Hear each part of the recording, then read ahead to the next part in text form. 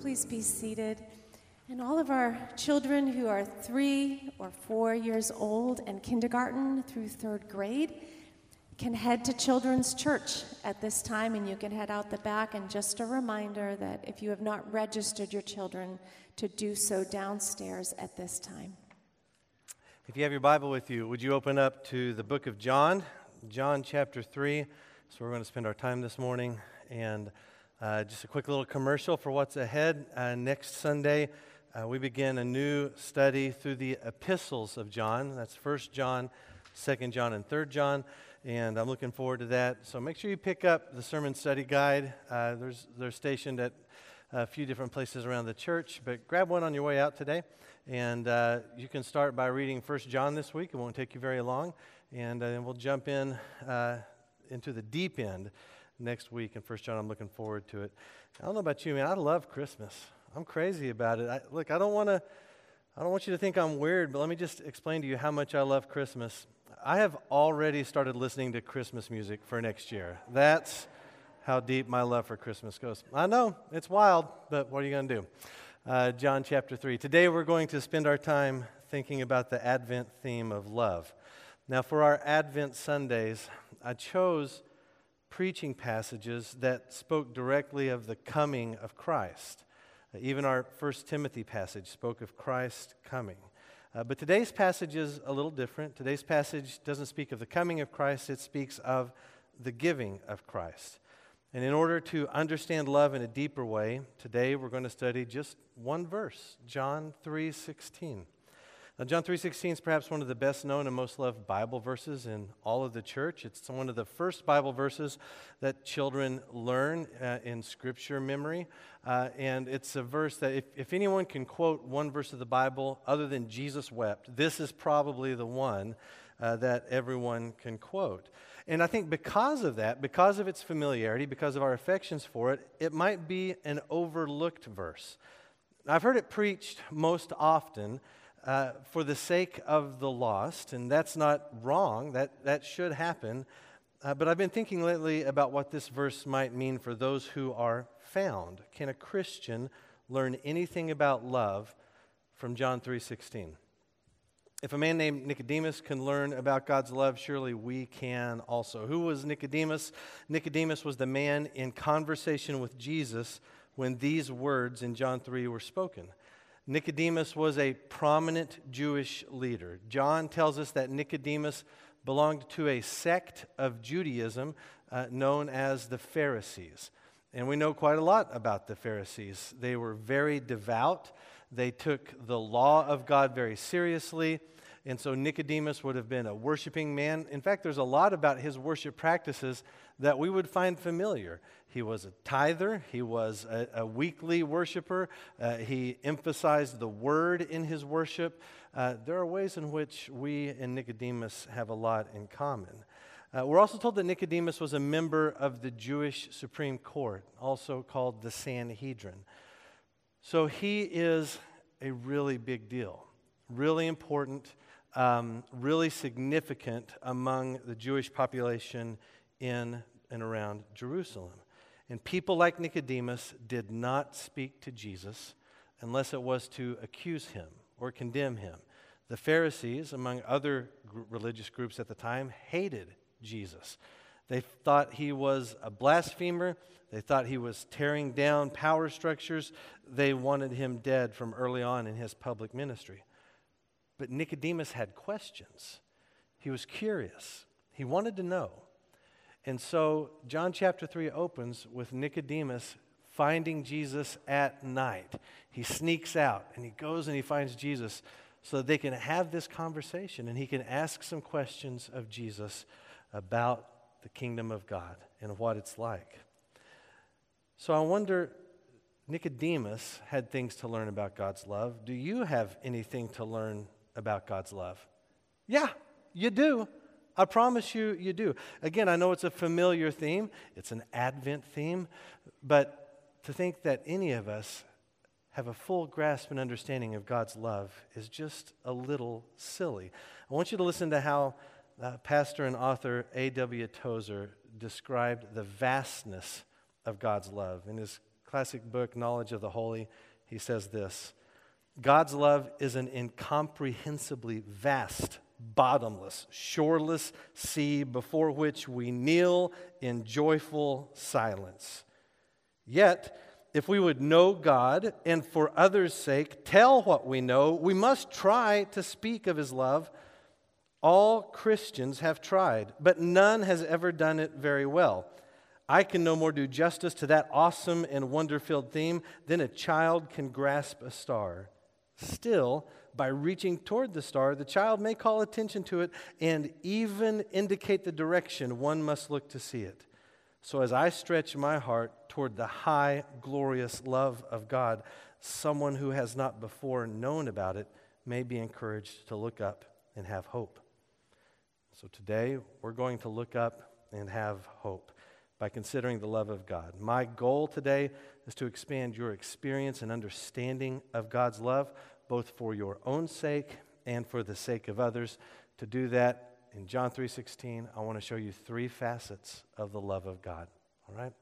John 3:16 is written this way in the Bible I'm reading this morning. It says this: Jesus is speaking. For God loved the world in this way. He gave His one and only Son, so that everyone who believes in Him will not perish but have eternal life.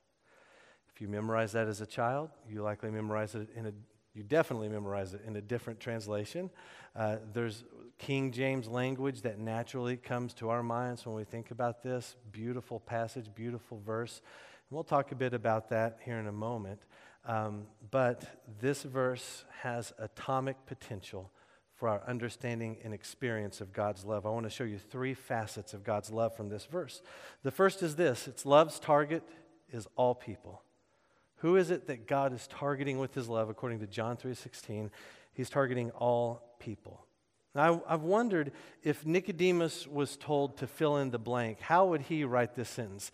For God so loved blank.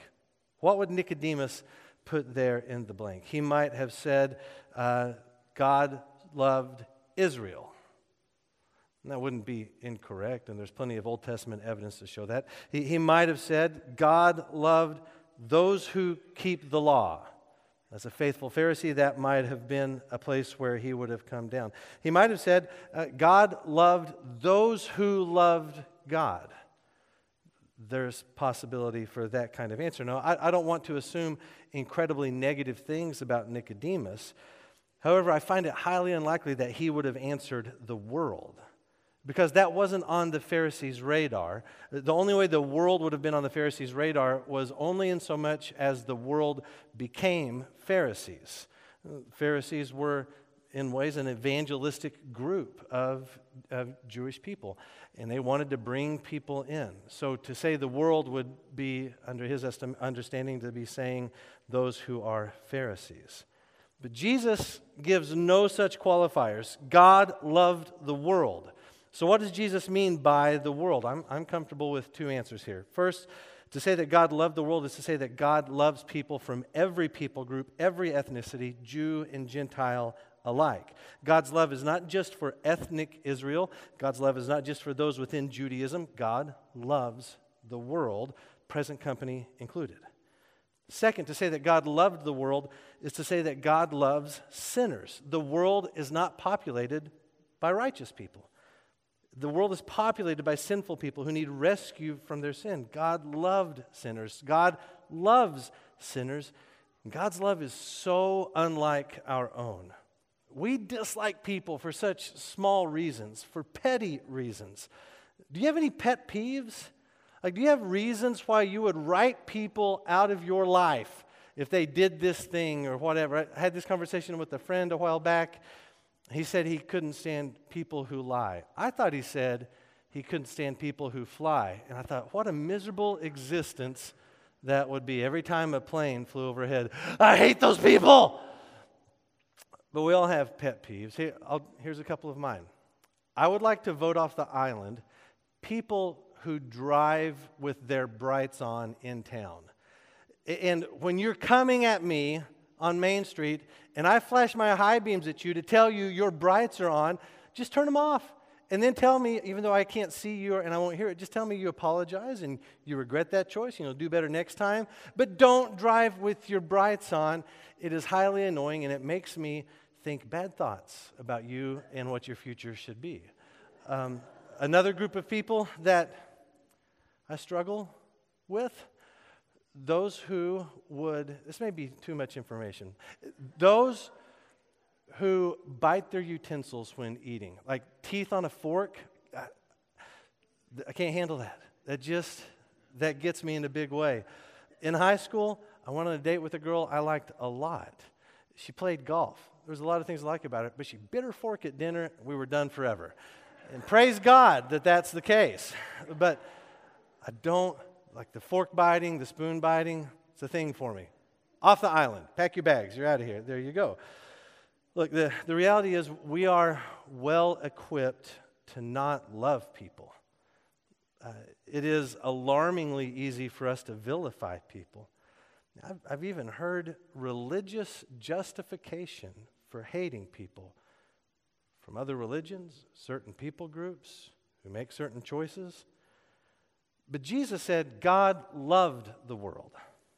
And this is not a sign of weakness in God. It's a compassion and a grace so much deeper than human love that we can barely recognize it as love. If God loved the world, then that's good news for you. God loves you. I mean, have you ever considered the power of that simple sentence? We treat it as if it's so cliche, which shows how little we understand our sin and God's holiness. To be able to utter these simple words, God loves me, is a huge deal. Look, you know your faults, your mistakes, and your sin. You know the reasons He should not love you, but still He does. God loves you. He doesn't love you because you have potential or because you're better than someone worse than you. He just loves you. And Christian, He doesn't love you because you pray or because you avoid sin or because you do good things or because you're generous. He just loves you. The person who says they can't be loved by God because they've done so much wrong is loved by God in spite of their wrong. And the person who insists that they must be loved by God because of all they've done right is loved by God in spite of their self-righteousness. So let us never doubt the love of God. God's love for you is a personal love. It's right to call it an intimate love because look, God doesn't love populations, He loves people. He doesn't love masses, He loves men. He loves you by name. Your life, your breath, He loves you. Friends, never doubt the love of God. So who is love's target? Well, it's all people. It's you. Second facet of God's love we want to consider this morning is love's evidence. And the evidence of God's love for us is the cross. For God loved the world in this way, He gave His one and only Son. Now, this is probably not the language with which you memorize this verse. If you memorize it in the King James, for God so loved the world that He gave His only begotten Son, that whosoever believeth in Him shall not perish but have everlasting life.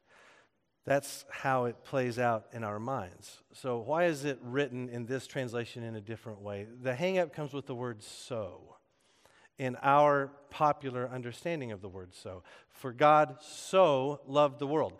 The way we normally treat that word is as describing the intensity of God's love. God so loved the world that He gave His only begotten Son. Now, it's true that God's love for us is intense, but that's not the meaning of the word so in that old translation, faithful translation. The word so means here's a demonstration. This is the way in which God's love is seen. God loved the world in this way. God so loved the world, He gave. So that's not to diminish the intensity of God's love for us, but it is to highlight that what Jesus is saying is that God's love is a demonstrated love. It is real, it's tangible. God loved the world in this way, He gave. And the proof of His love is that He acted on it. So in what way does God demonstrate His love? God loved the world in this way, He gave His one and only Son. So God's love is not theoretical, it's not philosophical, it's not hidden in secret, known only to a select few. God gave his one and only Son. The popular author Bob Goff said this: love is never stationary. That's what we've learned from God's love. His love acts. His love is demonstrated. His love is seen and known. He gave. And we always define love by action. Now, to be sure, words are not unimportant. It's important that we use the words, I love you, but action gives weight to the words. For example, if you were to ask children, how do you know your mom loves you? How do you think they would answer? This is just a little guess on my part. I doubt they would say, I know my mom loves me because she tells me she loves me. Now, there's no doubt she tells the children she loves them, but I think the answer you might get is, I know mom loves me because she does this, and she does this, and this, and this, and this. And they would rattle off all the things mom does that communicates love to them.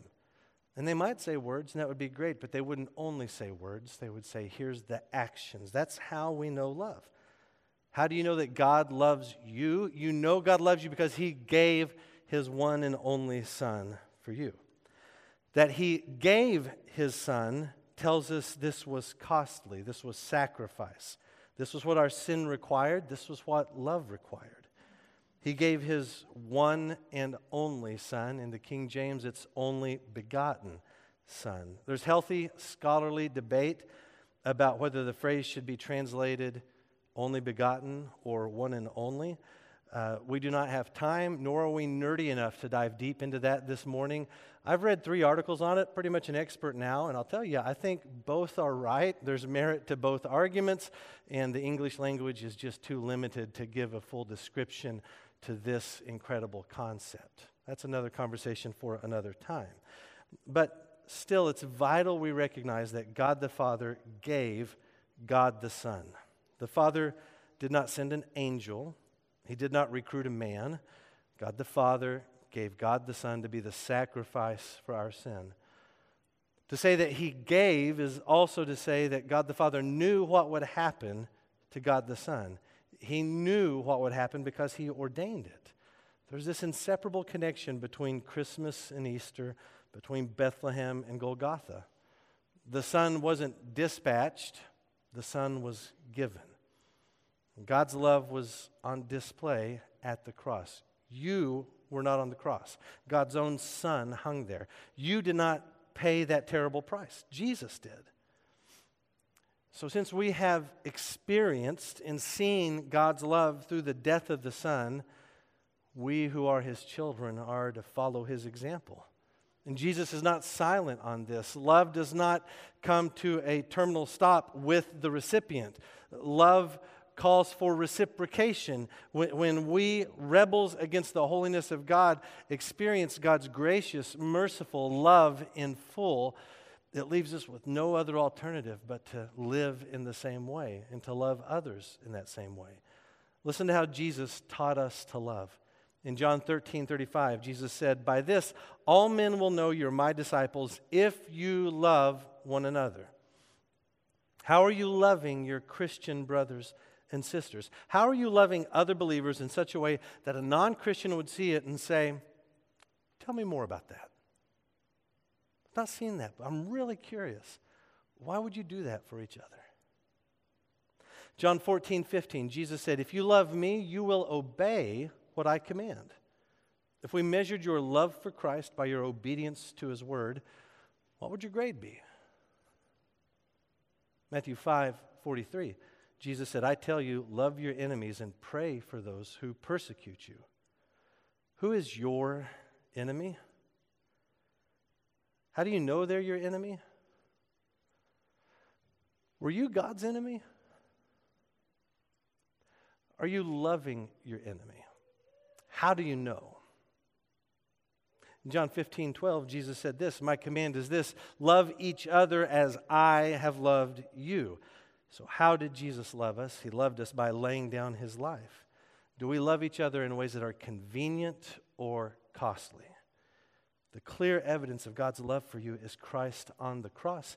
And Christ on the cross compels us and strengthens us to love others in the same beautiful heavenly way. That's what love looks like. So love's target is people. Love's evidence is the cross. And the third and final facet of love is love's result. Love's result is eternal life. For God loved the world in this way, He gave His one and only Son, and here's the reason why. So that everyone who believes in Him will not perish but have eternal life. The benefits of Christ's love, of God's love and Christ's death, are not given automatically to everyone in the world. Eternal life is given to those who believe. Now, there's a common mistake we make whenever it comes to making sense of the word believe. What does that mean? Everyone who believes will have eternal life. We'll commonly make one of two mistakes. Either we will lower the meaning of believe, or we will legalize the meaning of believe. Let me describe what I mean. We lower the meaning of the word believe whenever we turn it into mere intellectual agreement or just cultural recognition. The people may recognize the name Jesus, or they can point to some religious education they had when they were little, and in that way they might say, I believe in Jesus. Do you believe in Jesus? Well, yeah, I believe in Jesus. I went to VBS when I was a kid, or I went to Catholic school, or whatever. I did the thing. And so there's recognition, there's a cultural awareness.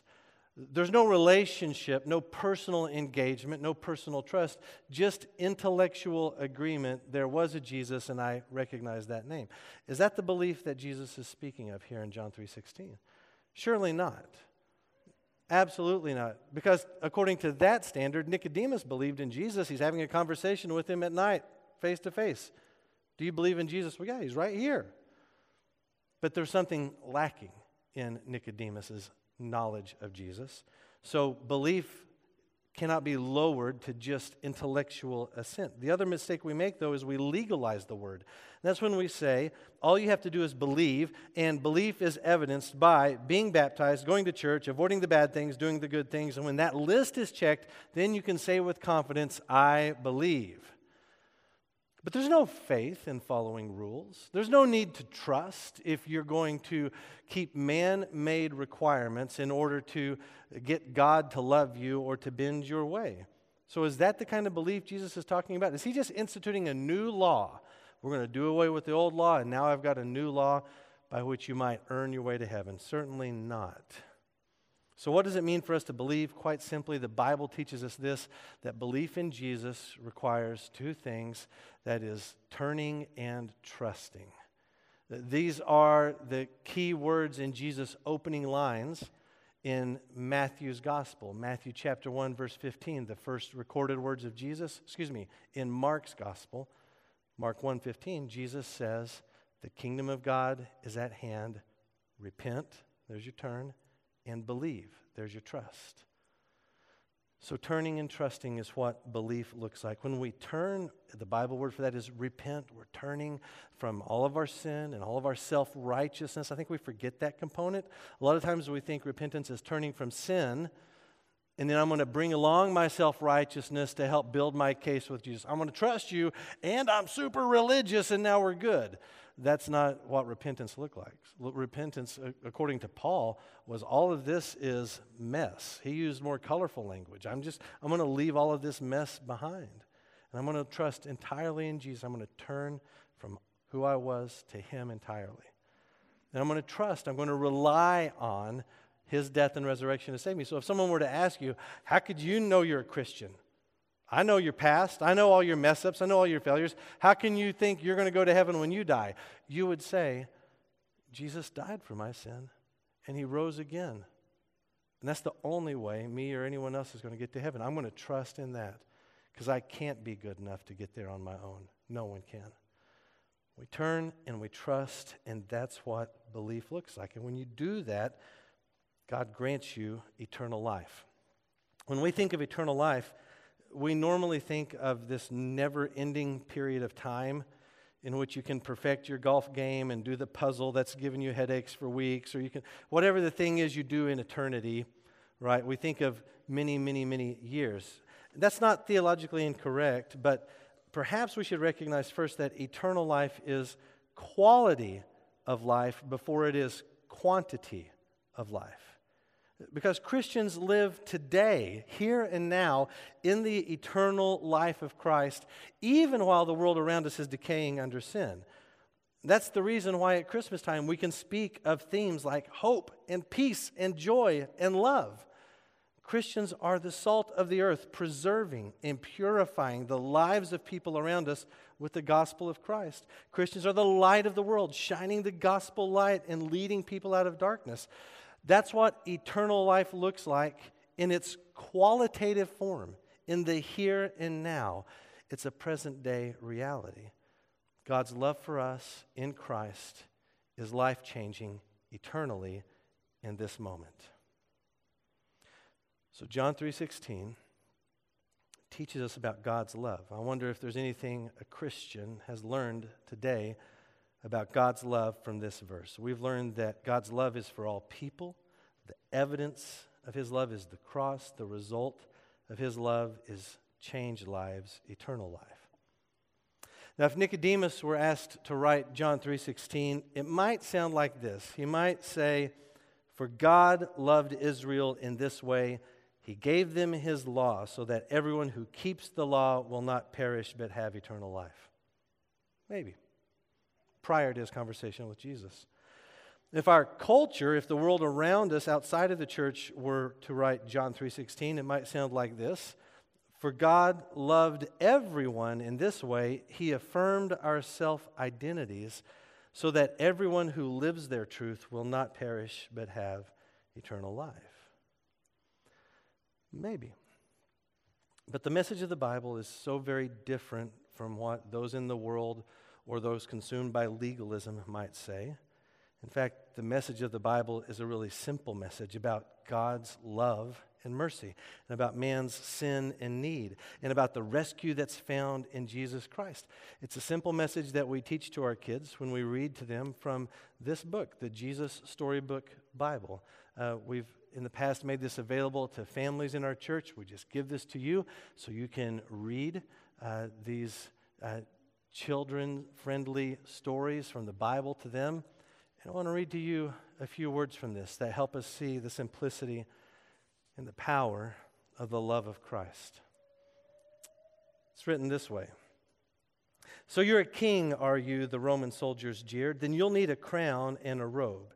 They gave Jesus a crown made out of thorns and put a purple robe on him and pretended to bow down to him. "Your Majesty," they said. Then they whipped him and spat on him. They didn't understand that this was the Prince of Life, the King of heaven and earth, who had come to rescue them. The soldiers made him a sign, "Our King," and nailed it to a wooden cross. They walked up a hill outside the city. Jesus carried the cross on his back. Jesus had never done anything wrong, but they were going to kill him the way criminals were killed. They nailed Jesus to the cross. "Father, forgive them," Jesus gasped. "They don't understand what they're doing." "You say you've come to rescue us," people shouted, "but you can't even rescue yourself." But they were wrong. Jesus could have rescued himself. A legion of angels would have flown to his side if he'd called. "If you were really the Son of God, you could just climb down off that cross," they said. And of course they were right. Jesus could have just climbed down. Actually, he could have just said a word and made it all stop, like when he healed that little girl, or when he stilled the storm, or when he fed 5,000 people. But Jesus stayed. You see, they didn't understand. It wasn't the nails that kept Jesus there. It was love. Today you've heard of God's love. You've seen it displayed. You've been called to love like Christ. My prayer for you is that you will fulfill Paul's command in Ephesians 5:2. Walk in love as Christ also loved us and gave himself for us, a sacrificial and fragrant offering to God. Let's pray together.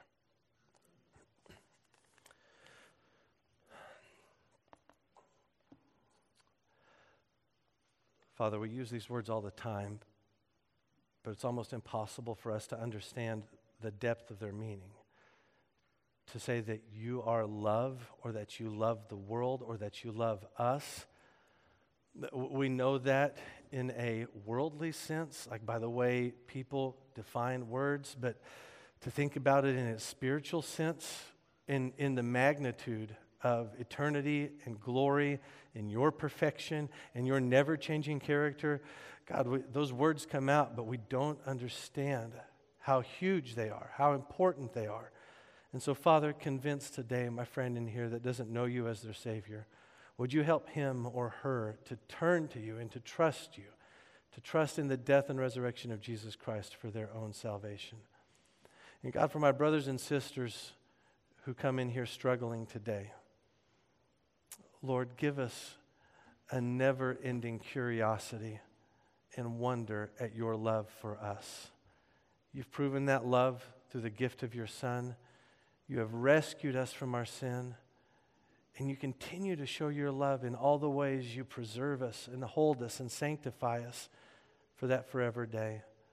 So God, let us live eternal life in the here and now as we walk in your way and follow in the love of Jesus Christ. It's in his name that we pray. Amen. Let's stand together and let's give praise